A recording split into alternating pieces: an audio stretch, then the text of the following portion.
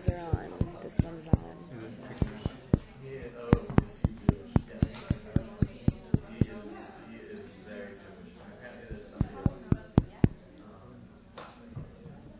It is? Hello?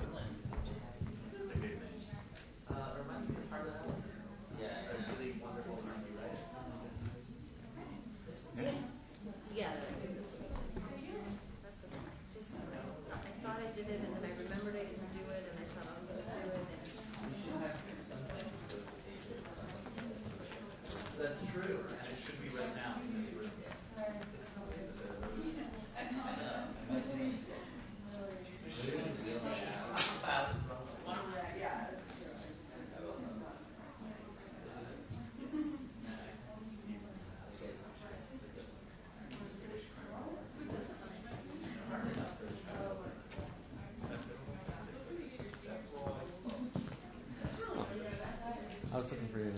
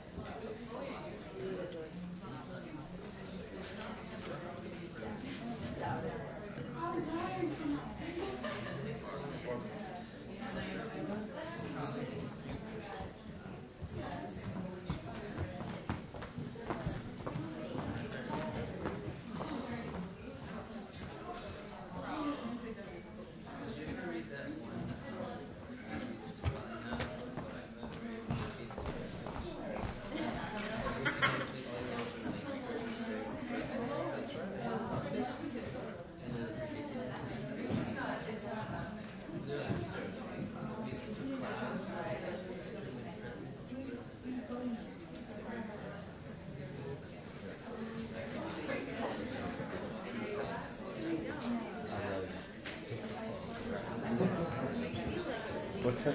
I think they go upstairs. Okay.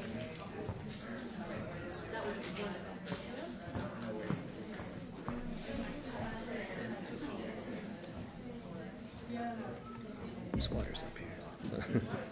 Welcome everyone. Thanks for coming out to what promises to be an extraordinary event. One announcement: not next week, 2 weeks from now, May 15th, we will be having a reading with Janice Lee and Ronaldo Wilson. So the reading will be in the SME Performance Space, which is the other space in that giant, incredible building over there. But we're happy to be in this space today, and it feels like a cozy. It's not as chilly as it usually is in here, so something good has happened. I'm not introducing Evan or Carmen today. Another person named Ben will be introducing Evan, and Sophia will be introducing Carmen. So what we're going to do is I'm just going to ask Ben to come up, and I'm going to thank the Dean's Office of Humanities for their support of the series, and remind you that this is being recorded, and so turn your phone things off. Let's not interrupt anybody.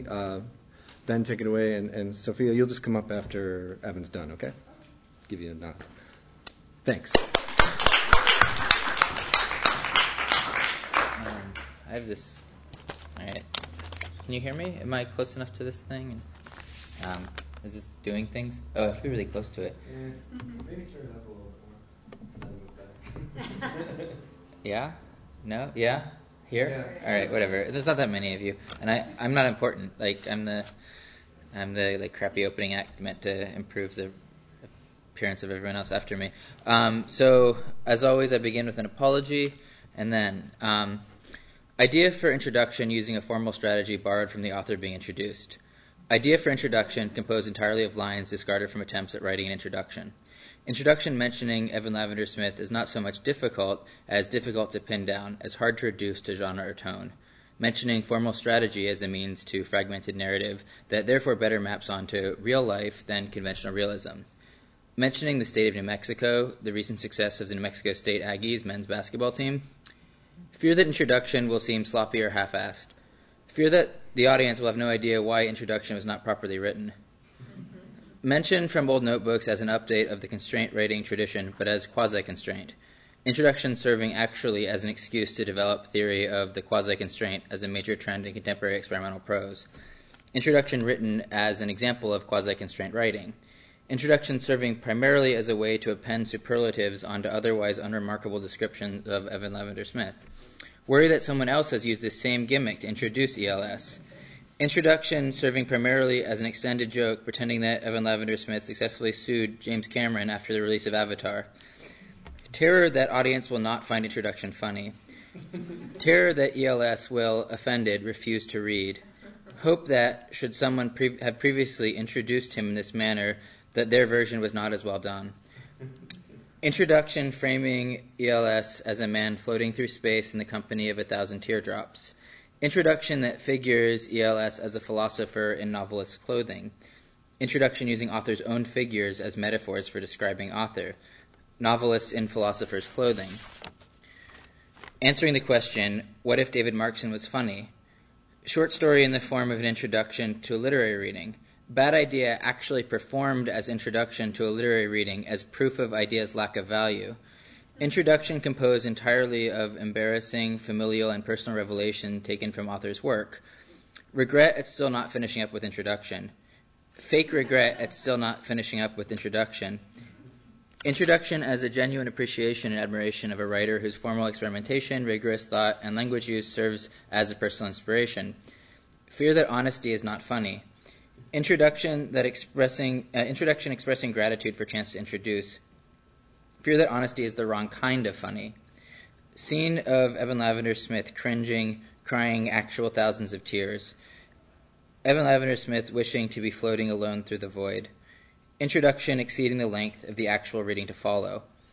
Introduction that devolves from a scripted gimmick into an improvised actual introduction. And this is the part where I improvise the actual introduction, in which I just say, basically, that I really love your work, and I'm really excited to have you here. And so everyone, please welcome Evan Lavender-Smith.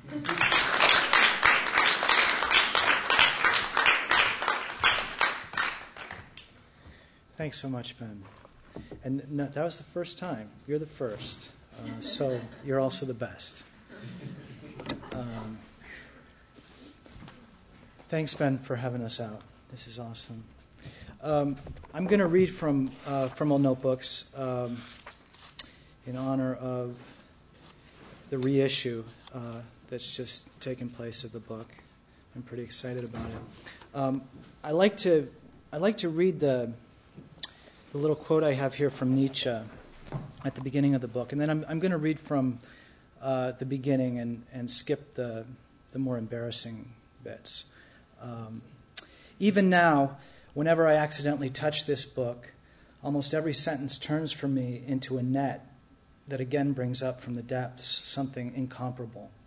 Its entire skin trembles with tender thrills of memory.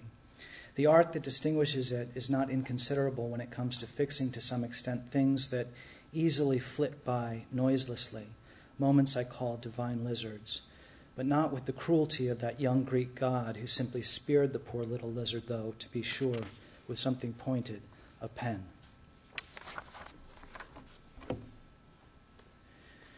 Short story about a church on the ocean floor, congregation in scuba gear. Memoir in which narrator struggles to describe her childhood, offering two or more contrary accounts of the same event, having been raised by divorced parents with unresolved anger toward each other, such that discrepancies between parents' accounts of each other's involvement in her childhood have damaged narrator's memory beyond repair. Academic essay entitled, cute title, serious subtitle, on the preponderance of precious subtitling in academic essays. Novel in chapters, each chapter spanning 1 year, 1977 to 2006. In lieu of chapter number, photograph of Tom Cruise's face from that year. Story about a garbage man who cannot fathom how anyone might be content living a life not wholly dedicated to being a garbage man. Something entitled Born Dead, or Born Died. Novel that suffers from the Y2K bug, iPods all the craze in 1906, etc. Short story about someone living inside of a piano. Short story about a male professor whose academic specialty is representations of female prostitutes in novels and films. One day after class, he sneaks away to a hotel room on the outskirts of town in order to experience firsthand the forbidden delights of real-life prostitute sex, to finally defeat the hooker simulacrum. But the prostitute, upon learning that the skinny, balding man struggling to unbutton her blouse is a literature professor, becomes eager to chat about novels and films, especially those containing representations of female prostitutes. She suggests that these films and books have strongly influenced the way she performs being a prostitute. The professor passionately insists she is mistaken. She demurs. Argument ensues. Prostitute finally stands up for herself with all the cliched self-regard of prostitutes in novels and films, storms out of the hotel room. Novel in which the verb to be and all inflections thereof appear italicized in every instance. Scene from a film in which Steven Spielberg carries his severed arm across a war-torn battlefield. Essay arguing that Aaron Copland is the best American composer. Essay arguing that Aaron Copland is the worst American composer. Screenplay in which screenwriter includes a cast list with Hollywood stars cast in improbable roles. Arnold Schwarzenegger, transvestite prostitute. Bruce Willis, dead guy in morgue. Angelina Jolie, leper. Jim Carrey, drive-by shooter. Julia Roberts, crack whore number 1. Tom Cruise, crack whore number 2. Novel about a haunted cryonics storage facility. Memoir beginning with detailed narrative description of subject's rich and fertile childhood slowly disintegrates into list of difficult books he read as an adult. Reality television show in which 10 writers living in the same house compete for a 2-book deal. Let's skip that. Academic essay after Moretti, quantifying the extent to which Jackson Pollock's paintings influenced late 20th century hairstyles. Story about a mother who develops an allergic reaction to her kids. Short story in which the most crucial plot details are divulged in footnotes, the most trivial details in narration. Character whose job is to talk people down from manic fear of death episodes. Pamphlet, quantifying the difficulties of quitting smoking versus quitting drinking. Baby in story chokes on errant outlet cover, dies. Short story in which protagonist becomes addicted to drugs because he has a drug bully friend who appears to suffer tremendous affront upon protagonist's suggestion, maybe we should call it a night, such that it seems to protagonist their relationship will suffer irreparably if he doesn't stay out all night with drug bully, doing all sorts of drugs. Short story about a child who excitedly goes to see a 3D movie, but his strabismus prevents him from looking through both lenses simultaneously, so he sees the movie in either 2D blue or 2D red. A huge theater, everyone around him oohing and eyeing, flinching, throwing their heads back in unison. Child sitting motionless, getting up, excusing himself from aisle, hurriedly exiting auditorium, finding a bathroom, locking himself in a stall, weeping. Short story about a world in which fear of death is physically infectious. Satiric essay story in the form of a reality show contract. Title of Carmen's hypothetical self-help book for new mothers, How to Take a Shit While Holding Your Baby. How as a child I once felt that everyone but me was an automaton, as I sometimes feel still, except for that, but me. Dying character's last words. I wish I would have eaten more fruit. God, how I wish I would have eaten more fruit. When I looked down to find my t-shirt hiked up, my boxer shorts ballooning out over my belt. In high school, when I bagged my pants and wore extra-large shirts, a friend one day alerted me to this same condition, so pronounced on this day that when I sat down on a concrete bench outside the cafeteria, my shirt bunched up around my waist to reveal a section of pure bare thigh below my boxer shorts, above my pants. Something called the misanthropic principle.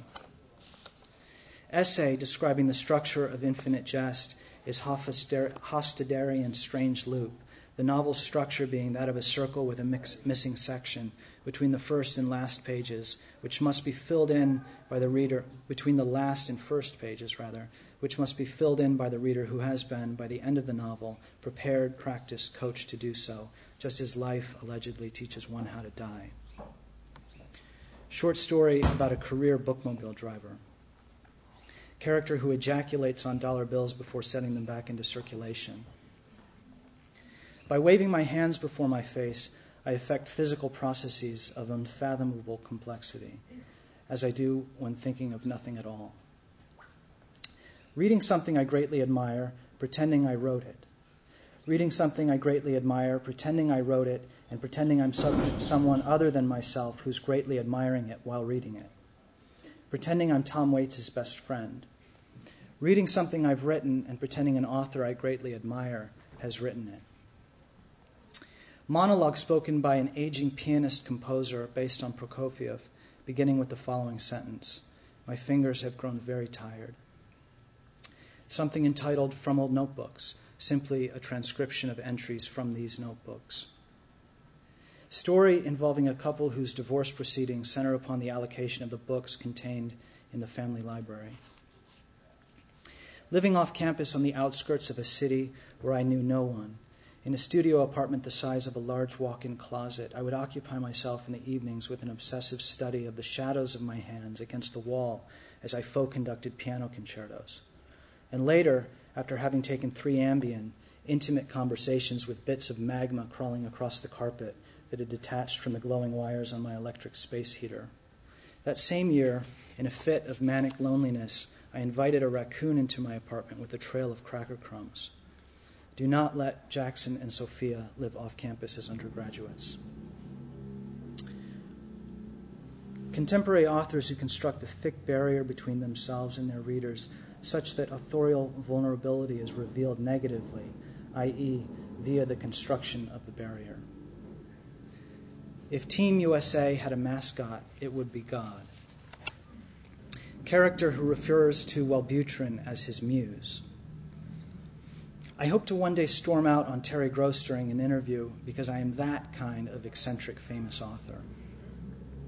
Story about a character who goes around knocking on the front doors of strange houses, claiming to have once lived there, receiving gracious tours. Artists who take comfort in the potential posthumous legacy of their art must forget they have no chance of cheating death, but only oblivion, and that only for a moment. James Joyce might seem to me less dead than most dead, but to him, he's just as dead as all the rest. How it took Carmen and me more than 2 years to call Jackson by his real name. How many ridiculous nicknames we shuffled through. Butt, face, angel butt face, bean, bean butt, beaner, beanie butt face, before recently landing on his real name. How, after 2 months, we've called Sophia only baby sister or Beanetta. Mr. Lavender-Smith, welcome back. It's been nearly 850 billion years since you were last alive.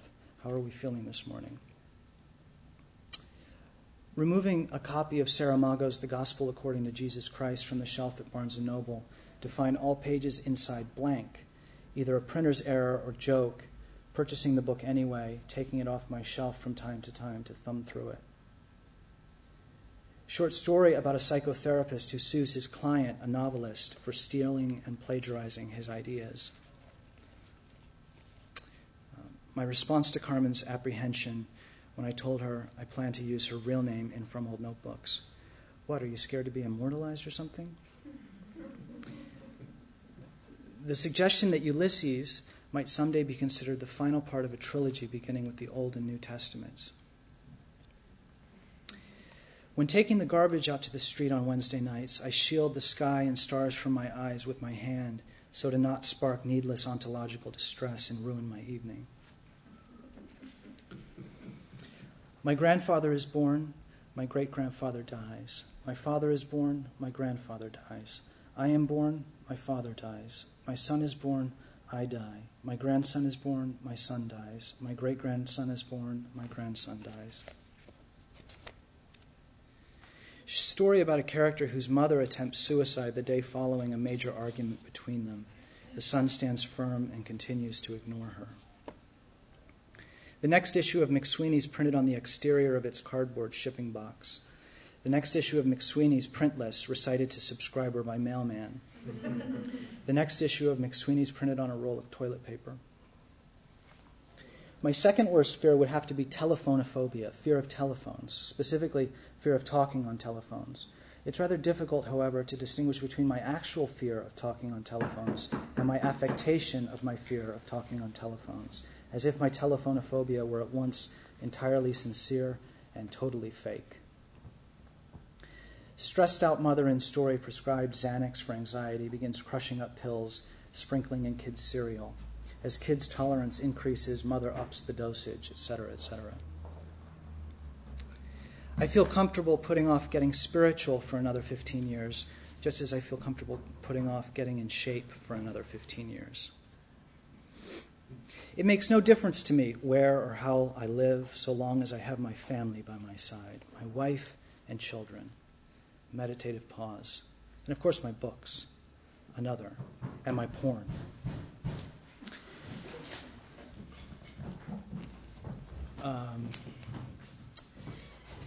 Let's see.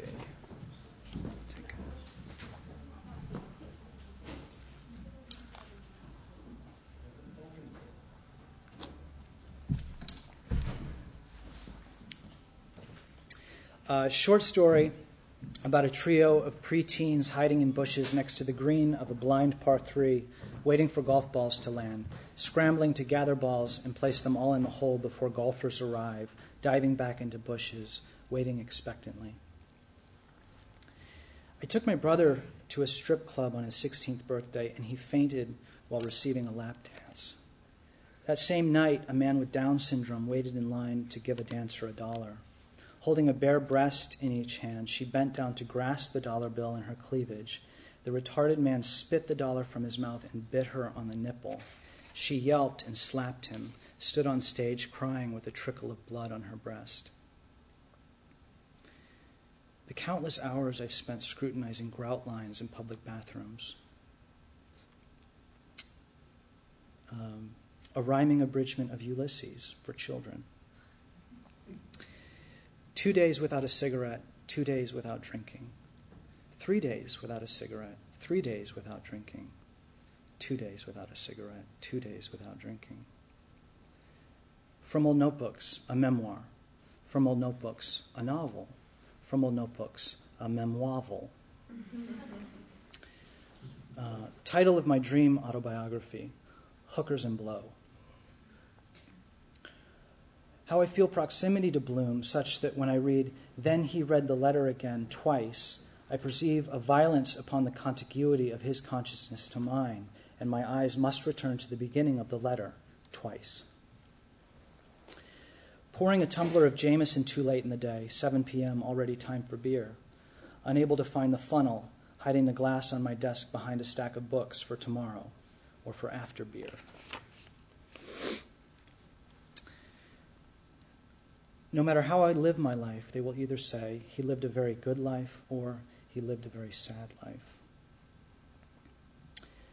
Wittgenstein's proposition that the immortality of the soul would be no less enigmatic, no less inexplicable than mortal existence, which remains the single most disturbing reading experience of my life, having had hitherto placed all my eggs in the basket of the promise of immortality, may be an example of a startling thought that will seem perfectly obvious to the children of the future, as the cogito seemed to us when we were kids. Cogito?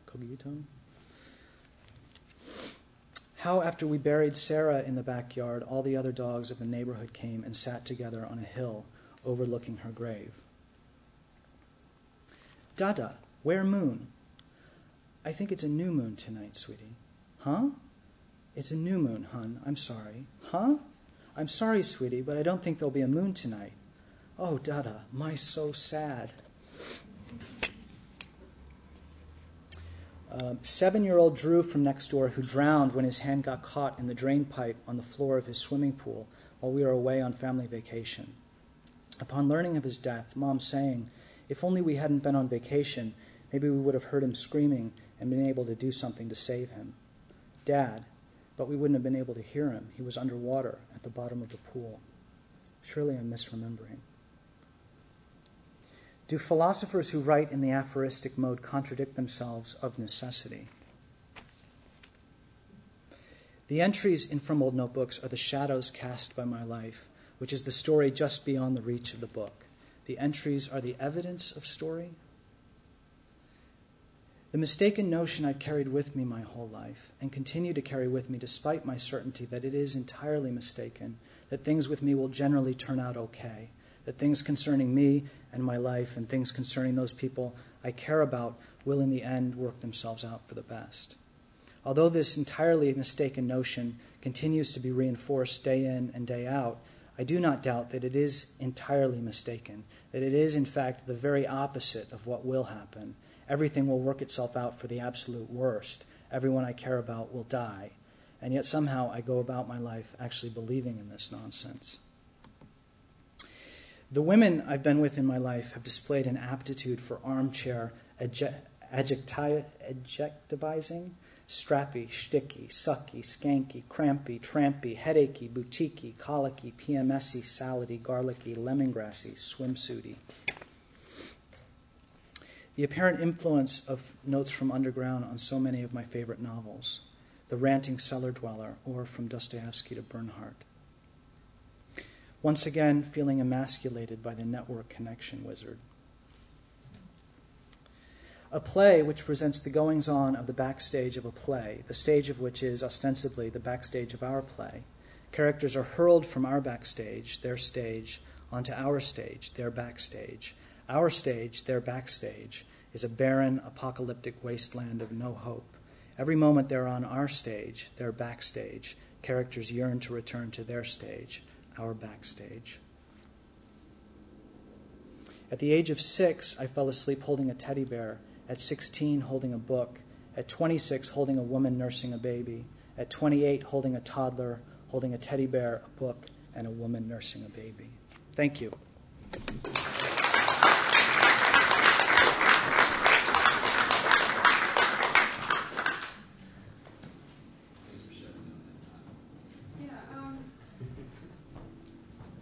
the students in the house who are here for different classes, would you please extend these words of wisdom to your peers and just tell them to get here on time, or to just bear the public shame of coming through the doors when someone is reading and not bang on the doors because it's rude and then I yell at you. And I like yelling at you, so you're really only helping me. I've decided to call this introduction a mash note to the work of Carmen Giménez Smith. So welcome, everyone, and I have been given the task of introducing Carmen, who is a poet, an editor, a publisher, and a professor. She is the author of several chapbooks, Reasons Monsters, Can We Talk Here, and Glitch, as well as collected poems in Odalisque in Pieces, The City She Was, and most recently, Goodbye, Flicker. She is also the author of the memoir Bring Down the Little Birds and co-editor to the fiction anthology My Mother, She Ate Me, My Father, He Killed Me, and you should totally go check these all out. They're great. They're excellent. And we have some of her work at Geisel, so you don't even have to pay for it. Sorry, Carmen, just poor students. She's also the recipient of the 2009 Poetry Society of America's New American Poets Series, a 2011 Juniper Prize winner, and 2011 American Book Award winner. And recently she had the Howard Foundation Fellowship in Creative Nonfiction. Carmen's work straddles love-hate-love relationships, as in Odalisque in Pieces and The City She Was, and this keen perspective on the connective tissue in humans, between humans, and within human language is what gives her work such adaptive aptitude. You read something like Ars Armatoria or Stockholm Syndrome, and you think it's for you, like she's been ninja sneaking through your life, listing your millennial doldrums. She's been rifling through your medicine cabinet and your bookshelves and your cell phone. Her work knows something about you and is very good at telling you what that is. Her work has also been called promiscuous, perhaps because it doesn't shy away from its expression. It tangles itself and creates patterns of sound and emotion that are simultaneously new and familiar. In Bring Down the Little Birds, her memoir, Carmen takes us on a journey through motherhood that is honest, reflective, and not the least bit contrived. With a profound understanding of the human condition and an effervescent wit, Carmen's work will permeate your consciousness, and you can easily come to know her poetry and prose as it has already come to know you. Please join me in welcoming Carmen Giménez Smith.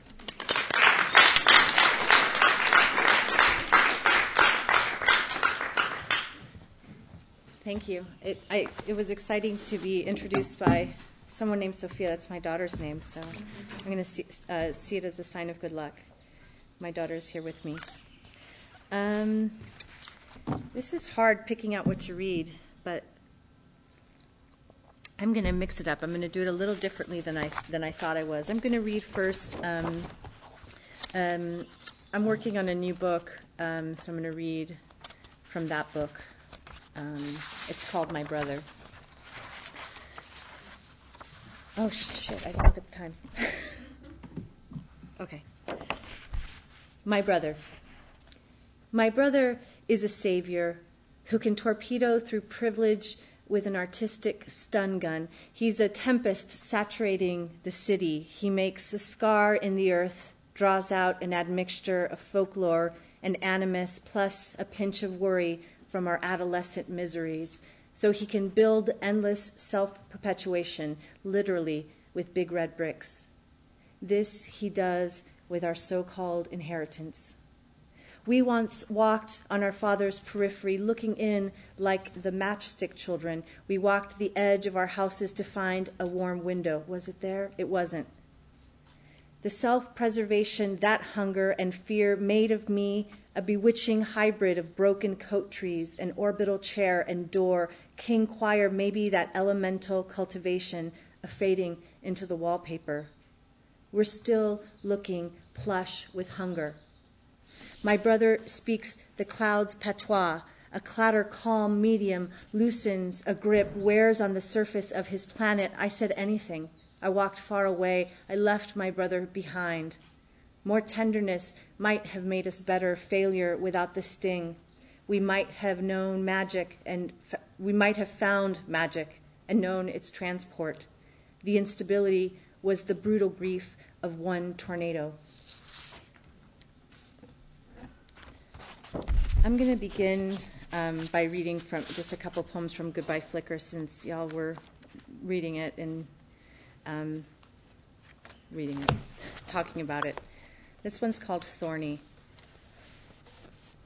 I'm the doll in the highest turret, where I cast my mother into gnarls and sire infants who consume the last slivers of me. Head on a pillow, I'm a saga drifting over the kingdom, but this isn't why the place implodes. The other explanation is my mother combing the sycophant's hair. My father, gone too far on a boat where he dispatches inquiries about my disfigured face, makes a moat into me, 2 points on a map. A release of birds signals a grand mall of fireworks because the prince has come and touched my face. Face, I mean mask. Inquiry, I mean the awkward discourse on the radio filled with misnomers and allusions to battles with thorns.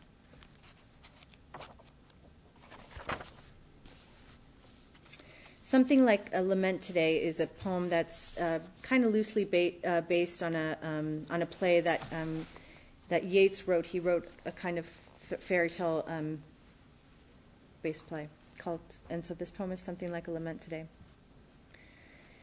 Fairies, come take me out of this dull world, undo me from these harrowing serials, unhand me from certain doom at the hands of my educators. Offer me elsewhere, take me back to the convex mirror. Fairies, I paid for mortification, and will the audience know what to make of it? Fairies, my moral failings are best described outside of time: suspicion, greed, pride. Fairies, this renaissance of flesh confuses me. No one holds the key of me. I'm living in illusion, relishing it. Take counsel about complication from uncomplication. Fairies, draw down dark clouds upon my detractors. Make me detractor like you. Fairies, let's shake the universe loose of filth and of deception and of betrayal. They have physical names like Beatrice, and fairies, you have my fealty. Fairies, I'll drink the potion. I'll fall and fall. I'll go all Odysseus on you and for you, because what else is there but the other side of Peter Pan with a walker? Wish on that.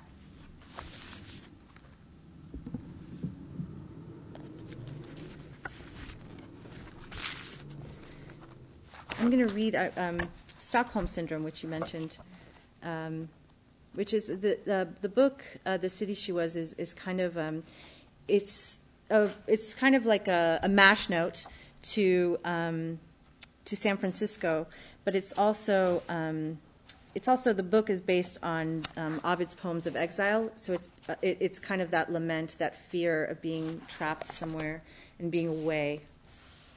Stockholm Syndrome. The city's banishment is the hand where I sleep like a foundling. Yellow streetlights bristle against the grid, and I quiver like an obedient child. I covet the stink of weed and funk in the hours before dawn, the worst time since it's cool and barbaric. Then it's that morning of brackish soup, of which I would eat gallons. Once the city was a he, his arms around our Congress with enough alchemy to narcotize, eyes rolled back. Once it was a she, and we experimented with each other's tongues because of Anonymous and Polymorphous. The radiant, heaping dog shit and its glaze on our skin tastes of irony, of nickel. A newspaper drifts down Mission Avenue and announces our new war. The folds alter the story. The broken glass, a prism for the burdock in the cracks. Wrappers scuttle like living things, skin shed of flesh. The half sounds from my mouth are dirty with pathos, with yellow neon. The alley, my polluted gullet. Launched into this world poor and blind, I got hooked on turmoil, and it's been costly. Once on the edge of the ocean, I stepped on a bit of wood with a nail in it, love bite. The ocean sunned herself against the shore because of our loneliness. Church bell sounded dusk to reify our seclusions. I have a book coming out this fall called Milk and Filth, and it's an homage to second wave feminism. So I'm going to read a few poems from that book. This poem is called Happy Trigger. Off-season and in the burnt forest of my nightgown, a feral undergrowth that marks me as burial site, to be still enough or just enough. My arms become fat arms, hearth. I eat dirt for doubt, a secret bleached old as lie. I outwant like a spindly winged monster. If I were a bug, were I? Then you'd hope for reparation and paint more brown into the plot.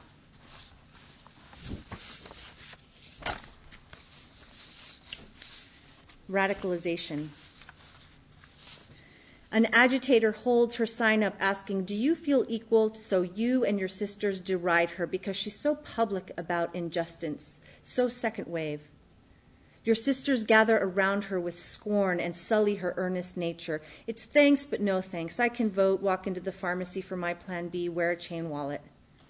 One sister throws an apple into the melee, and the unfazed agitator bites it. Her straight block teeth break the fruit apart, which shocks your sisters. But when they've abandoned their mockery for the lure of a choice bazaar, earrings, Ugg boots, removable tramp stamps, a Sex in the City marathon, you're hot for the agitator. The crowd clears and you kiss her sweaty neck and use her agitating sign as a bed. You scrawl her agitating words onto your belly and stand naked against her muscle memory. Not just the cause, the impulse, the result, but the buzz of lack. You'd like to consume it right out of her, that humming, electric dissatisfaction.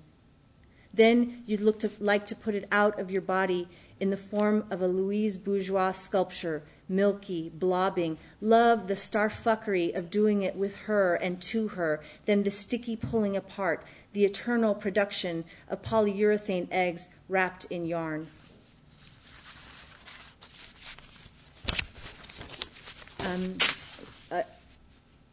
Milk and Filth has a muse. It's an artist named Ana Mendieta, who I talked about it in the class, was an earth artist. She did all kinds of stuff. She was a performance artist, and she was dark, and that's why I love her work. And so this poem is about her work. So if you haven't seen the work, hopefully you'll kind of get a sense of what it is. A Devil Inside Me, after Ana Mendieta. 1. 7 powers, ye who are so sticky with our divine effusions, I kneel in thee with great piety and exploit your intercession through the Great Spirit. See my petition and grant me agency and vision. Please remove any obstacle which causes me to stray from the beauty way. Alofi, I trust in the words, the personal is political. Let it be so. 2. Art had a problem.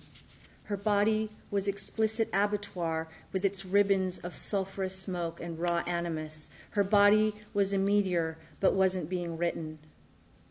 Press a hand into Earth's flesh, duplexity comes up like inception. The body print is an illegible surge of leaving trace of self en route.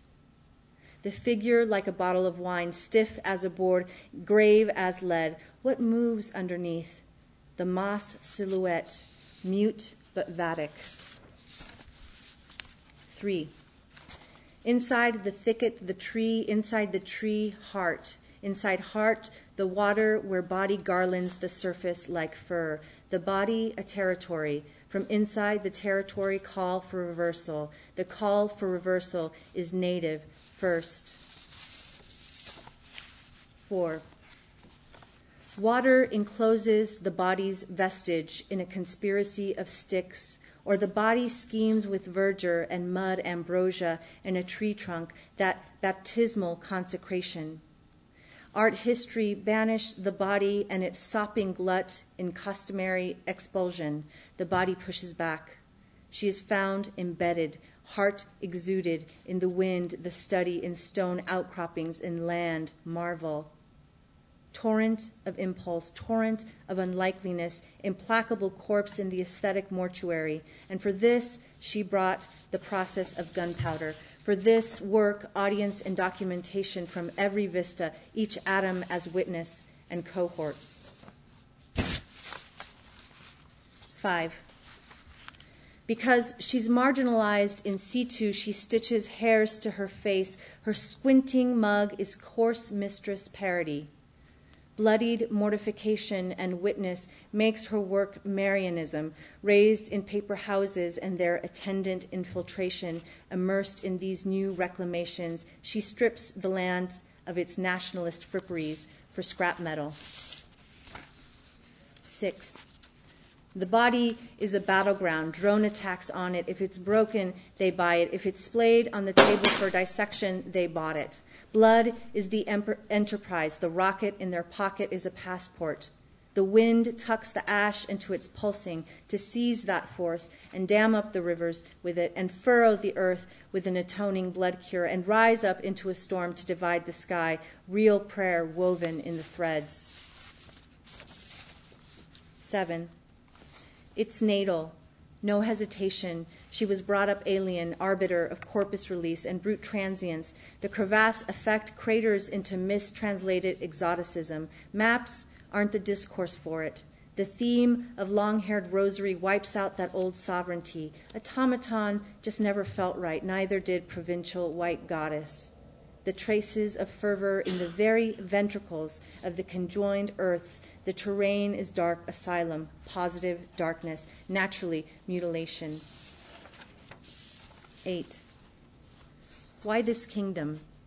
You find the stone on a mountain fit with others like it, not trees, houses, villages, or wells. This empire is disappeared. Only seldom voices stones with hours tethered to them. The goddess is dead from treason, so her people fade white as water in the cold, then disappear into the stone horizon, become the wall's face. So one of the things that happened as a result of me reading, thinking about Ana Mendieta, and we talked about trying to write poetry that also can act as social practice, and she used her body a lot, and so I thought, well, I'm not going to do that. But I thought maybe there's ways in which I can use my lyric subjectivity and try to politicize that. So I'm going to read a couple of poems from a new work. This one is called I'm Ill. I'm ill, I'm federal, I'm on leave, I'm a child of refuge, I'm holy, I'm a shit, I'm desperate, I won't tell you anything, I'm first gen, I'm Gen X, I'm tied up, I'm bipolar, I'm barely fertile, I'm a secret, I'm the now, I'm indifferent, I'm a disgrace, I'm funny, I'm assistance, I'm not saved, I was Mormon, I'm atheist, I'm serious, I'm scared, I'm head of household, I'm quick-tempered, I'm day job, I'm night ghost, I'm failure, I act white, I'm quick-tempered, I live bankrolled, I'm deliverable, I'm not gang, I'm crazy ex, slippery, I'm post, I'm greedy, I'm double-crossing, I'm delusional, I'm of average BMI, I'm hairy, I'm indebted, I'm weak, I'm non-confrontational, I'm in therapy, I'm sorry, I'm empowered, I don't have a tattoo, I don't have money, I don't have friends, I'm agoraphobic, I'm a versifier, I don't have a valid passport, I've never been arrested, I should have been arrested, I know too much, I can barely read at times, I can barely rise at times, I'm queerish, I'm marginally fit, I'm arthritic, I'm flaky, I have few skills, I'm salty, I'm a time bomb, I'm baptized, I'm dry, I'm chronic pain, I'm big at mom's house, I can't remember how many, I am obstructionist, I'm a master. That was my confessional. Thank you very much.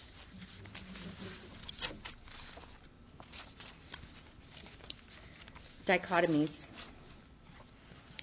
Prose versus poetry, poetry versus the nation versus my horde versus the dog versus the scorpion versus filth versus Prozac versus ennui versus blunder versus debt versus defect versus fucking versus the internet versus art versus weed versus night versus the wimpy kid versus chapters versus parallelism versus your spectacles versus a glare versus balm versus heat versus talking versus getting versus the clock versus semester versus my tender spirit versus twaddle versus our collective wreckage versus diagnosis versus committee versus postfeminism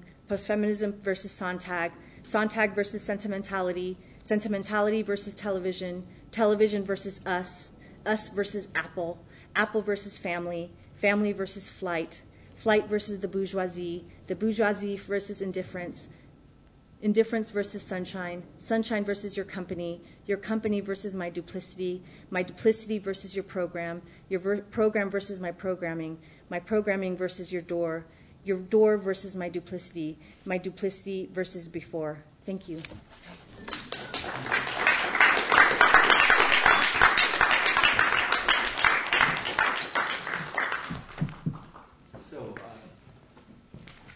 Thank you. Would you be up for answering some questions? Sure, I know sure, you've sure. been working for a while, so No, we'll that's just okay. do a few. Oh, you can see the audience now. That's Yeah. nice. Yeah. So if you hear questions, Okay. maybe try to repeat part. Okay.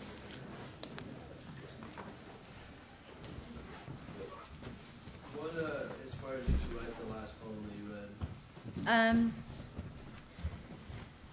I was thinking about all the sort of micro contradictions that inform how you make decisions. And I was sitting in my room and just kind of looking around and thinking of all the sort of, my son's book, work, an email from some asshole at work. So and trying to sort of prioritize and realize that prioritizing isn't sort of this way. It's kind of like a continuum. So that's why I wrote it that way. I was just interested in your poem that you said was about San Francisco. Like, I found lots of poems that I write, what they things that I really love, I highlight the negatives, even though for me they're positive, and then people read them and they find it too uncertain. I was wondering, is that your approach, or did you feel like it was a negative or positive approach? Yeah, I was thinking of a few people who write about cities, Benjamin, Baudelaire, and a love affair with the city is a really complex kind of love affair. It's a love-hate relationship because it has its darkness. It's like it's like that dark guy in the drummer in a band that you really who's going to give you herpes, but like is a really good drummer. So that ambivalence I think is kind of historically been engaged, and that was sort of what I was going for. But also the other idea was that sometimes even when you're living in a city, it's a kind of exile. It's because you are sort of you're in a world, but you're not in the world. And that was, I don't know if that answered your question, but I wanted to get that ambivalence. Ambivalence is actually my favorite feeling. So it's in my work a lot.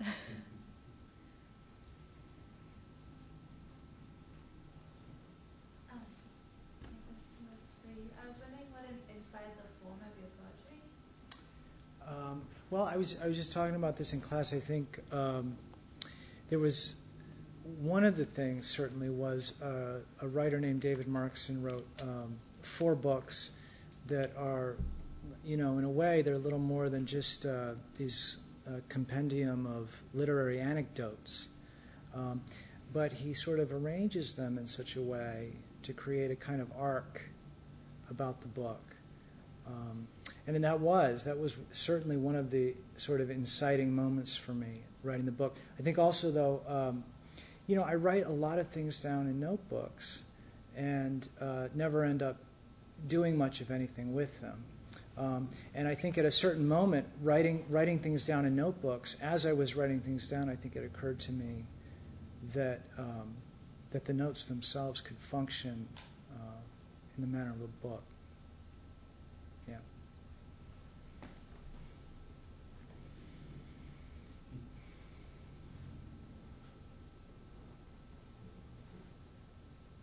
Yeah. Carmen, it seems the later poems you were reading are structurally really different. I guess maybe just in terms of the repetitive motions that you're making compared to Goodbye, the book that we were reading, Goodbye Flicker. Is this sort of something new that you're dealing with, or has this been something that you've worked worked on before? Right. Oh, I should repeat the question. The newer poems and their relationship to the different kinds of books that I've written. I think if you boil all my books down, there's just this kind of lyric sensibility to them. That's at the very center of them. And so the new poems, I'm really kind of thinking about how stripped down lyric subject, like how much you can take away from lyric subjectivity syntactically and in terms of construction, and still preserve the spirit of it. And so the idea of litany, which is a lyric impulse, but then kind of playing against how litany works, kind of making it harder and just more monotonous. But like, so in a way, those newer poems are kind of formal challenges for me to imagine the expansiveness of the lyric. The lyric is like, I know a lot of people hate the lyric or interrogate it or think that it's outmoded, but I actually think it's the most exciting place for poetry, and so I just want to keep working in it, in making it as plastic as I can, and so that's the evolution of that. You mentioned you have kids. How has that changed, evolved, or impacted your writing? Question is, how have kids affected my writing? Yeah. Well, I mean, I think just in terms of subject matter, I do. I mean, I write a lot about childhood, I think, in any case, for whatever, sort of nostalgia or something. And I think, I mean, in a way, having kids has given me, it provides a kind of apology for writing about kids. Like, I'm allowed to write about, but I think also, you hear parents talk about it all the time, like sort of a remembering of a certain way of looking at the world, and I think that in my writing, I think I'm often looking for ways to write about innocence, and I think that my children have helped me sort of remember certain types of innocence that I'd maybe forgotten.